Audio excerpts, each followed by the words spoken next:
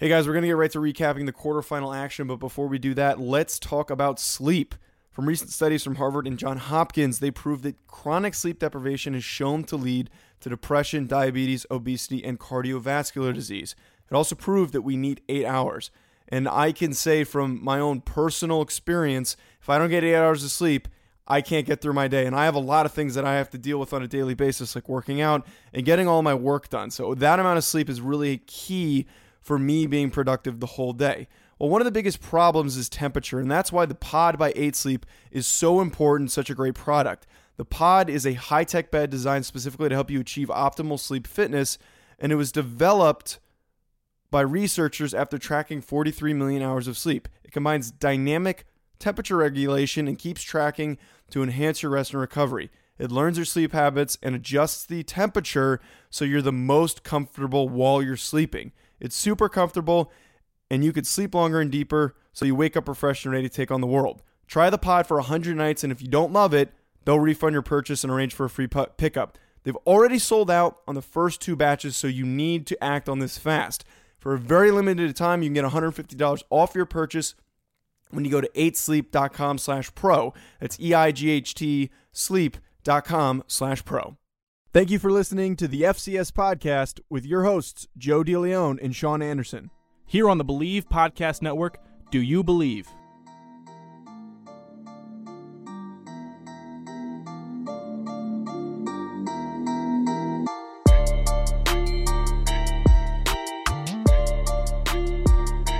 You're listening to the FCS Football Podcast presented to you by the Believe Podcast Network. I'm Joe DeLeon, joined by Sean Anderson, this time remotely, not the usual occurrence where I get to see him in front of me or across from me. Instead, this time we are doing it through Zencastr, back to the normal ways of the summer. Gonna have to do that going forward, but we've got a lot of cover from the action in the semifinals. And as you might assume, folks, that was relatively uneventful because the 2 teams that most people expected to win ended up winning pretty easily. Before we get to that, Sean, how you doing? We haven't talked in a little bit.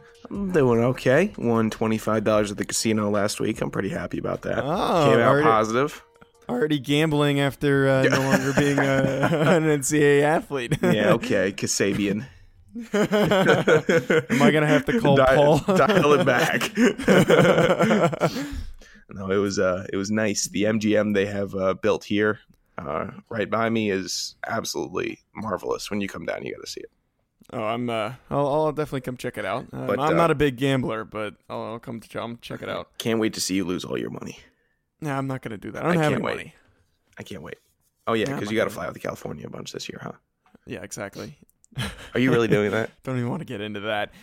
But I guess we have to get into these games, though, Sean, that we really were a bit disappointed with the outcomes. And the reason why we say that is that if you recall from the preview show, folks, we were talking about how both these games had a shot to be very close, and we were saying that they were going to be very, very competitive and that we were going to get some good quality football in the quarterfinals because you have the 2 best teams playing 2 opponents that were capable of putting up a very good fight. And we even discussed Montana State potentially upsetting North Dakota State. But none of that happened because both of these games were blowouts. And sliding right on into it, North Dakota State ended up beating Montana State 42-14. And that, again, was something that really threw a lot of us off, especially fans, because so many people were talking about, hey, maybe this is the week. Maybe this is the time that an unexpected team can come in and knock off North Dakota State, because we saw Illinois State put up a good fight the previous week, but they didn't have the offensive firepower to do it. Well, Montana State had that offensive firepower, and that did not really do much against what is probably one of the best defenses in the country. So this game started off with Trey Lance barreling into the end zone on a 3rd and 3 from a designed quarterback run for the first score, 7-0 up North Dakota State. But then Travis Johnson ties it up in that wonderful wildcat formation that they like to run. He kept it, tucked it, ran 7-7 in the second quarter. So at this point in the game, I don't know if you were thinking the same thing, but when I was watching it, as soon as they punched in, I was like, wow, Montana State's giving them a fight. They're punching them right back after North Dakota State put together their strong first drive. They were able to put together their own drive and put some points up. Now they need to play some good defense, keep them out of the end zone here or there. That didn't happen. Big play immediately after a kickoff. Christian Watson caught a 75-yard touchdown pass from Trey Lance. One play immediately following the Montana State touchdown. So that puts them up 14-7. Montana State ends up punting on that next drive, and then a jet sweep, 70-yard touchdown for Watson again puts them up 22-7 after they go for 2. So 2 plays. They had 2 huge scores from the same player who was so fast, had incredible breakaway speed, was not able to be caught by Montana State. Eventually 24 seconds left in the half for North Dakota State. They go up 29-7 with a screen pass to Jimmy Kaporis as he fights his way in and fights through contact to get into the end zone. Eventually in the third quarter, Rovig tosses a long ball to Kevin Casas, a go route to make it 29-14 after a fumble by North Dakota State on a run up the middle. Now, it looks like that they're in striking distance. If they get some defensive stops, they could keep this close. It could be a 21-29 game, but Dimitri Williams wide open for another long touchdown, third long touchdown of this game. Puts it away in the third quarter, 36-14. The rest of the game is pretty much uneventful because Montana State wasn't able to score, and North Dakota State was basically just doing whatever they could to run the clock down and pour some salt into that wound. 318 rush yards for North Dakota State, and then the guy that had the best game, as you might expect, Trey Lance, 15 for 21, 223 yards, and 3 touchdowns to go along with 64 yards rushing and 2 touchdowns. So 5 total touchdowns on the day. And like we see from him every single week, he doesn't throw a ton of passes. He doesn't put up these gaudy yardage totals of 400 yards from guys like Case Cookus or Jeff Undercuffler. Or Bailey Zapp. Or yeah, big one. Bailey Zapp. He doesn't need to do that. He does the things that are important, which is punching in and scoring those touchdowns, Sean. Yeah, Lance has been, this is a phenomenal game for him. And I went past the analysis phase, pardon me, for this game. I went past it because it's like, how do you even analyze this game? And we could talk about the type of running style that Lance has or the type of blocking that he has and how the linemen block really well inside out and give him the lanes and give all the running backs the lanes and the clean pockets that he was delivered. And we could talk about that. But this game left me with 2 thoughts. It left me wondering, what could Montana State really have done in this game? Because we see how fast that snowball starts rolling and how big it gets, and it's just so much harder to stop with North Dakota State. And it also left me thinking, wow, this North Dakota State team really could play in the FBS right now, and they would be legitimately competitive, not just playing up there, work a couple years, and then maybe you start winning some games. No, they could start winning games in the FBS right now. Yeah, they might be seeing that success from Appalachian State, who's 5-0 in their 5 years in competing in bowl games since they moved up from the FCS level, and they've been so successful. And I think maybe seeing that, North Dakota State's probably thinking like, oh, they were once a dominant FCS program. Why don't we move up and do the same exact thing? That's a conversation for another time, but just being able to dominate a team like that, being able to bounce back from a bad offensive day the previous week, it just proves why this North Dakota State team is as good as they are. And I think that the one thing you touched on is the snowball effect. You need to find ways to stop that offense and slow them down early. Otherwise, they're just going to keep riding that momentum. They might turn the ball over in the middle of this, but once they start scoring those long, big touchdowns on relatively simple plays, you're done for. Once they get one, they're going to keep doing it. You can't allow them to break out and have those big plays, and that's exactly what Montana State did. And North Dakota State did really everything that they do right, which is pressuring the quarterback, getting after Tucker Rovig, and then also forcing turnovers, getting that ball back, and then producing those huge plays. It's a recipe that they've been hitting on for this whole dynasty in the past 10 years that they've been so dominant. That's the same thing that's worked for them every single year, is being defensively dominant and then creating big plays and putting up a lot of points. The broadcasters had a nice note after one of the touchdowns. I can't remember which one, but they said, just jokingly, doesn't this team look loose? And then you just shots the North Dakota State team smiling and joking. They looked loose, like they were playing loose. And that's when I knew it was over. I think it was only 21-7 at that point. And I'm like, wow, this game is over, because Montana State is just, they look like they are as tight as can be, and North Dakota State is just playing a completely different ball game. They're loose, they're having fun, it's jovial on their sidelines compared to Montana State, who's like, I don't know how we're going to beat this dog right now. They also showed some shots of guys dancing on the sideline, and you might think that, like, oh, they're distracted, they're not paying attention. But if you look at the Baltimore Ravens right now, who's a successful NFL team because of the talent that they have, but the one thing that you see from them every play and on the sidelines is that they're constantly upbeat and happy, and they have that energy because they're out there having fun. They're playing a game. That's what you need to be the most scared about. I wouldn't be scared about a team that's all uptight and mad at the line of scrimmage and trying to scare the opposing team. I'd be more scared if a team is happy and being excited to go out there and play the game, because that means they're having fun together. They're a close unit, and essentially nothing's going to get in their way from having fun and going out there and punching you in the mouth and beating you. And Sean, you could probably attest to the fact that when we've experienced that, we've been playing at our best. Yeah, it's also a little more fun and easier to have fun when you're winning. So I can kind of understand that.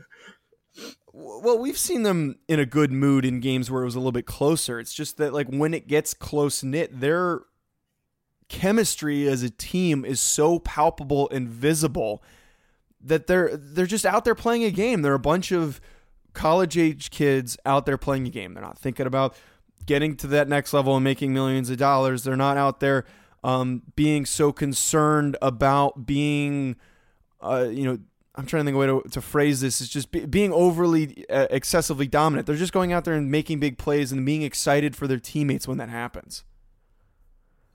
Yeah, they have a really good culture there at North Dakota State, and they play loose. And in the championship game, they'll probably play loose again. And it's just going to be like, how do you beat this team that starts off playing loose, and then they have another gear that they can kick it into if it starts getting close, where it's like, okay, we were playing loose, but now instead of getting tight, we're just going to lock it in. We're going to lock in, and now we're going to go and beat you. How do you defeat that type of mentality where it can be, we're going to do our thing, but now we can also do our thing with a little more focus. And it's just a two-headed monster that you can't beat that.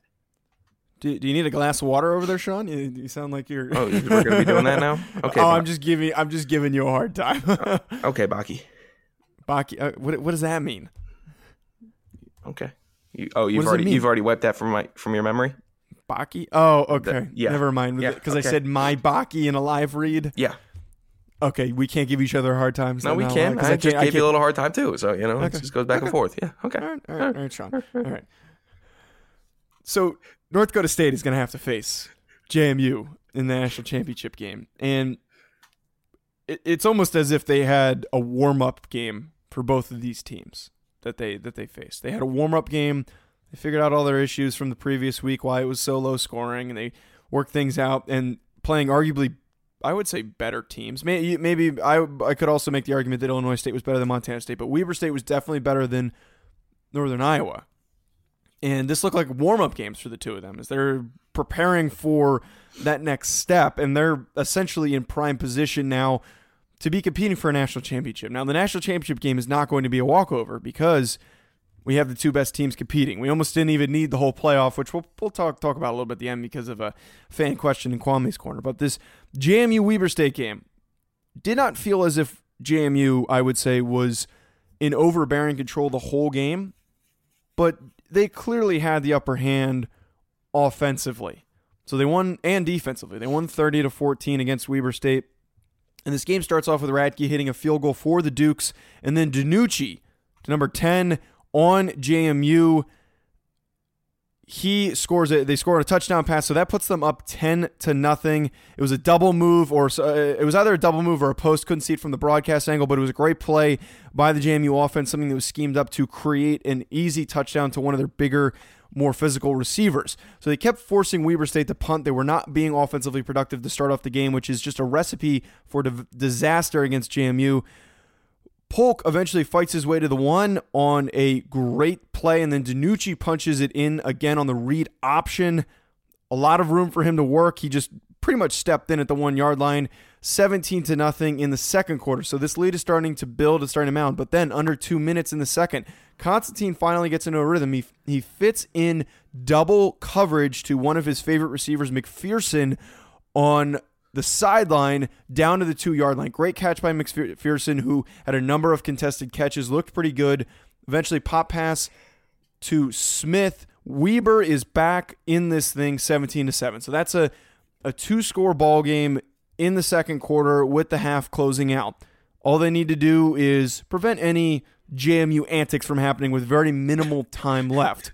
Well, the JMU antics end up happening. They have a kickoff return that sets up really good field position for them past the 50-yard line. So they're moving the ball, and then major setbacks push them back to a 4th and 30. And you're thinking, oh, there's 4 seconds left, final play. What the hell is going to happen? I don't really expect anything to happen here. It's a Hail Mary opportunity. I'm surprised they're not going to at least take a long field goal with Radke. No, JMU converts on a 4th and 30 for a touchdown. And it's caught in the back of the end zone. 24-7. I'm still, Sean, I don't know about you, but I was astonished by that play. I had no words when I watched that happen. I'm astonished you just used the term antics, you geriatric. What's wrong with antics? It's the only way to describe it is that when you're playing JMU, it's just, there's no time for them to do anything, and they pull something out of nowhere to put together that. Okay, keep going because I have a lot of thoughts on that play at the end of the half. No, let's hear what your thoughts are. I'm curious. It was one of the worst plays that I've ever seen defensively because there's nothing much else that they could do. And if they're gonna be doing the 20 yards and lateral play, then if you're already dropping, why was it that where the ball was thrown, there were 3 JMU receivers and 2 Weber State defenders? Did you notice that? I did notice that. What kind of defense is that for a prevent Hail Mary? It was probably their easiest touchdown of the day. How? I mean, realistic? Are you kidding me, dude? Like, end of the half, you're like, okay, 17-7, we can go in here, we can do this, we can do this. 24-7, and getting your back broken by a Hail Mary where nobody is even on the guy. Like, it's not Hakeem Nicks going up with his huge baseball mitt hands and catching it in the playoffs over Green Bay. No. It is, hey, I'm just going to toss this up to you like we're in the run-through, and you're just going to catch it. No, none of the defensive guys are going to jump or contest it.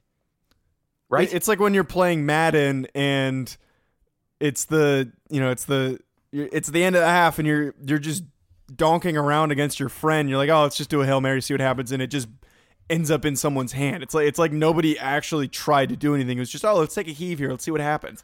And I don't know. I don't get that. I don't know where the other defenders could have been because you couldn't see the front end of the play. I don't remember how many guys they rushed, but knowing Weber State, they probably had too much pressure at the line of scrimmage. They probably thought that they could create some type of issue for DiNucci, but that backfired violently because JMU has so many big receivers with good hands. So I don't understand what the thought process was there. That was enough to kill momentum, right?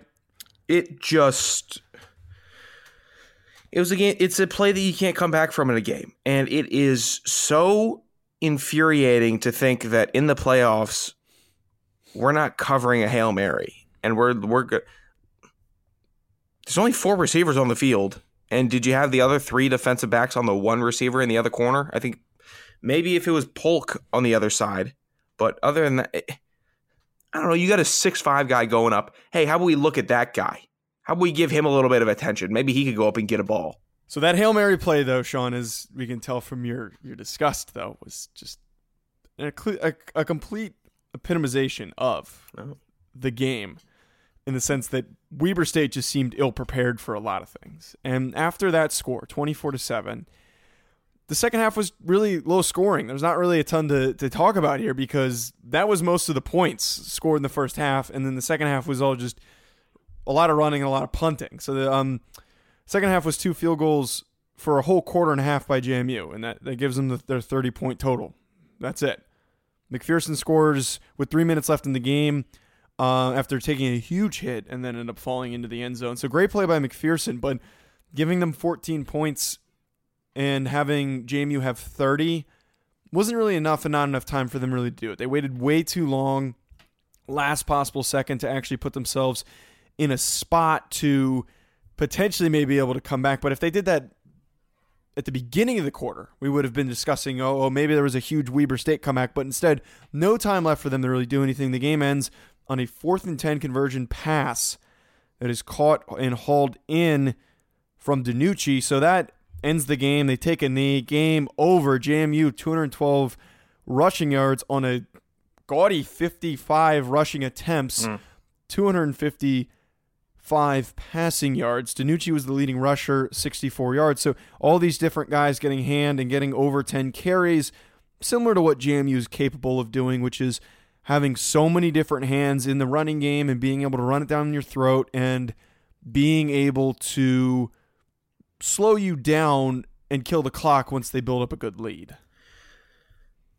Yeah, I like your point that you're about to get to next after mine. I really like it, Joe. I'm just now seeing that. That's a phenomenal thing to touch on. But for me, Weber was definitely caught sleeping. And on the defense, Jonah Williams looked like he was the only one with any type of motor or true desire to really get after that quarterback or get after the running backs. I mean, I get it. You got to make tackles. Everyone's got to pursue. And it's like, oh, well, how do they get there if they don't have a motor? But you can tell who is trying the hardest on that team, and it was Jonah Williams, and he wasn't just one of those days where you know who the offensive lineman is you're going up against, so you're just going to keep on trying the same move that you've seen him get beat by. No. He was pulling all the tricks out of his bag. He was doing everything that he could do to possibly get to DiNucci. Even in a loss, seeing how he fought, it was really good. But as a whole, the Weber State defense was asleep at the wheel. Williams' season might be done, but he's a name that you should really be paying attention to, folks, when we get into our offseason discussions and previewing the draft, which is probably going to be a majority of our offseason talk, is talking about these FCS draft prospects. But like you said, keep that name or like I said, keep that name in mind, because he is going to have a legitimate shot to play on Sundays. There's a chance he could get drafted as well. And you saw that with his motor. But the thing that I kept seeing this whole game is the reason why JMU's defense is so good is because of their defensive line and ability to create pressure. But I think another thing that isn't talked about much, because we kind of forgot about Rashad Robinson and the rest of those cornerbacks, their athletic and physical corners that they have were such a big factor in this game. There was no separation from an undersized, less athletic receiving group for Weber State. There was no separation. They were jamming them at the line of scrimmage. They were within less than a yard on pretty much every single passing play. And even when you saw those completions, they were contested catches. Their receivers making good plays, but there was no room for any yards after catch. There was no room for much else. And there were a couple big passing plays, but still they had to be fit through two corners in tight coverage, and big catches had to have been made if they wanted to come down with it. I mean, you couldn't. Go ahead. No, go ahead. What were we going to say? I was going to say, yeah, with the corners, like you couldn't get a screen game going at all. I mean, they were just blowing it up every time that they could. I mean, it was really impressive what they did. And I know that we've been talking about them a lot this year. Everyone sleeps on how important a physical corner is, except for us. And we've been calling it, and I think that these guys are what's going to, if they win the championship, this defensive back group for JMU is going to be the reason why. And if you talk about what differentiates draftable players at the corner position, especially those that come from the FCS, a big factor is their physicality and their ability to play guys at the line of scrimmage. Because you might have some athletic dudes that play corner, but the best ones that come out of the FCS, like Jimmy Moreland, are the ones that are rangy, have long arms, and will absolutely knock the hell out of you at the line of scrimmage, just not allow you to get any upfield motion, able to get a clean get off and release on your break. And they were just doing it the whole game. There's weeks we've seen, and especially against us with Coulter and Aaron Parker, who are going to play on Sundays, they were able to get a little bit more separation, but you still saw them struggling. So how could you imagine Weber State's underwhelming receiver group be able to do that? And I'm not speaking too negatively on them, but they just weren't up to the task of going against those guys. That was, I would say, is the biggest reason why they couldn't move the ball in offense. And the one thing that we watch Weber State do successfully is set up those screens, run the ball, and try to work on the short passing game here and there. But also, in that Montana win, was working those go routes and things like that, trying to pick up big yardage. But none of that was open. So now that is the end of these two games. They're going to be moving on to the best two teams as we predicted facing off. And it's almost kind of funny to say that we were able to predict this at the very beginning of the season in saying that these two teams would be the ones that were squaring off in the national championship. It's crazy to think that we got to this point. It almost doesn't require much knowledge or analysis to pick these two teams. It's like, whoa, we picked it right, but at the same time, it's like you could have. I don't know. It's not like the FBS at times because you can throw a dart and at a number of teams and it'll be random. Especially this year, we didn't have Alabama in the playoff, but this year went right back to the one off year we had last year. Went back to normal of JMU, North Dakota State. And it's probably going to be like that until one of these teams moves up and we have a variance of competitors. But in Kwame's Corner, we have a question, more of a comment from Nick Massaroni. I'm not going to read the entire thing that he gave us, but he was just saying that he's a bit bored at this point with the people that we're and the teams that we're seeing in here. And Sean, I'm not going to say we're bored. I'm not saying I'm bored, but because we're getting the two best competitors. We're getting the two best teams facing off in this game. But I will say it's a shame that there's not as much parity as there could be. Hey, Nick, you're getting Warriors Cavs, okay? Be grateful for it. And if you're bored, go practice your trumpet. I don't know what else to tell you, man. It's a good point. That's a good point that it might be It's what tough. Everybody wants. Yeah, it might be tough, but we're getting the two of the best teams that we're ever going to see face off in a dynasty period like this. Yeah, right? Right. And it's different with college football. Because people go to schools and there's a little more pride with seeing a team that you're heavily invested to or heavily invested in or went to or you're just a huge fan of, because college football fandom is different than just pro fandom. And I get it why you'd be frustrated and bored, but I don't know. If you're a fan of FCS football, you're going to be a fan of this championship matchup.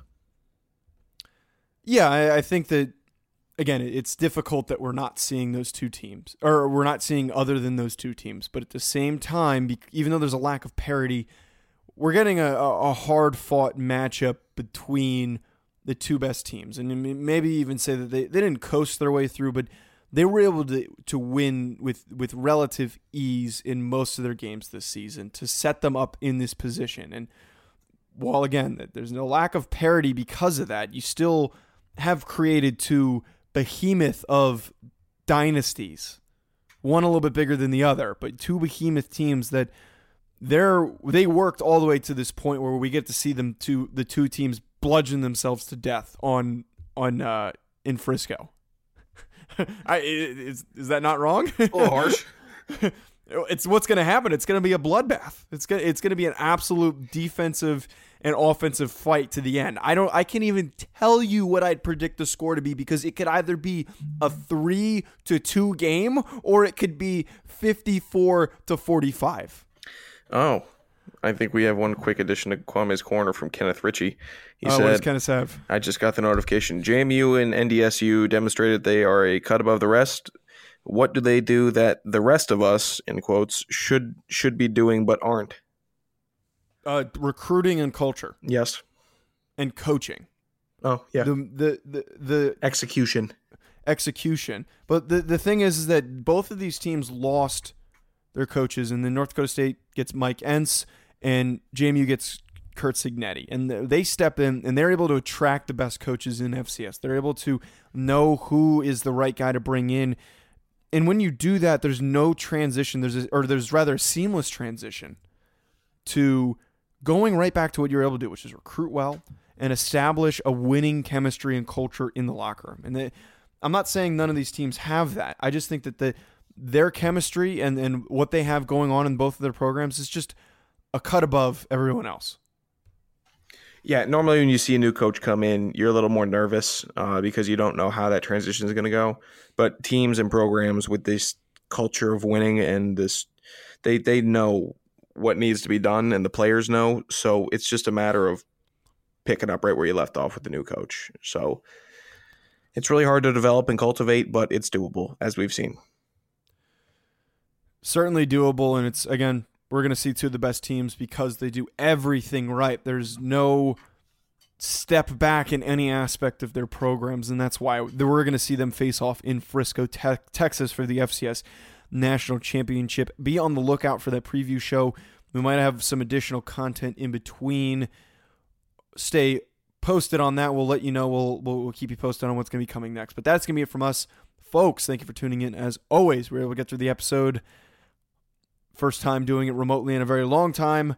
Thank you for tuning in. As always, be sure to rate us wherever you're listening to us. And you can find us on Apple Podcasts, Google Play, Stitcher, Spotify, iHeartRadio, wherever there's a podcast, you name it, we are there. You can also find us at BLEAV.com if you're having trouble finding us. Also, be sure to follow us on social media at Joe DeLeon, and also follow Sean at Sean Anderson65. Feel free to tweet at us if you got any thoughts or anything about the FCS playoff. We get a lot of people tweeting at us, and we love to respond. Maybe we don't get to respond to every single person, but we love hearing people's thoughts and opinions on things. One of the most rewarding things about doing the show is getting to hear from people. In addition to that, though, make sure you follow Believe Podcasts at BLEAV Podcasts. Have a wonderful rest of your day, folks.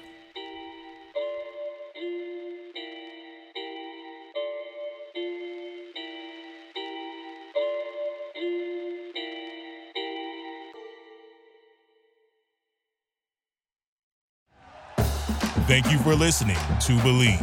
You can show support to your host by subscribing to the show and giving us a 5-star rating on your preferred platform. Check us out at Believe.com and search for BLEAV on YouTube.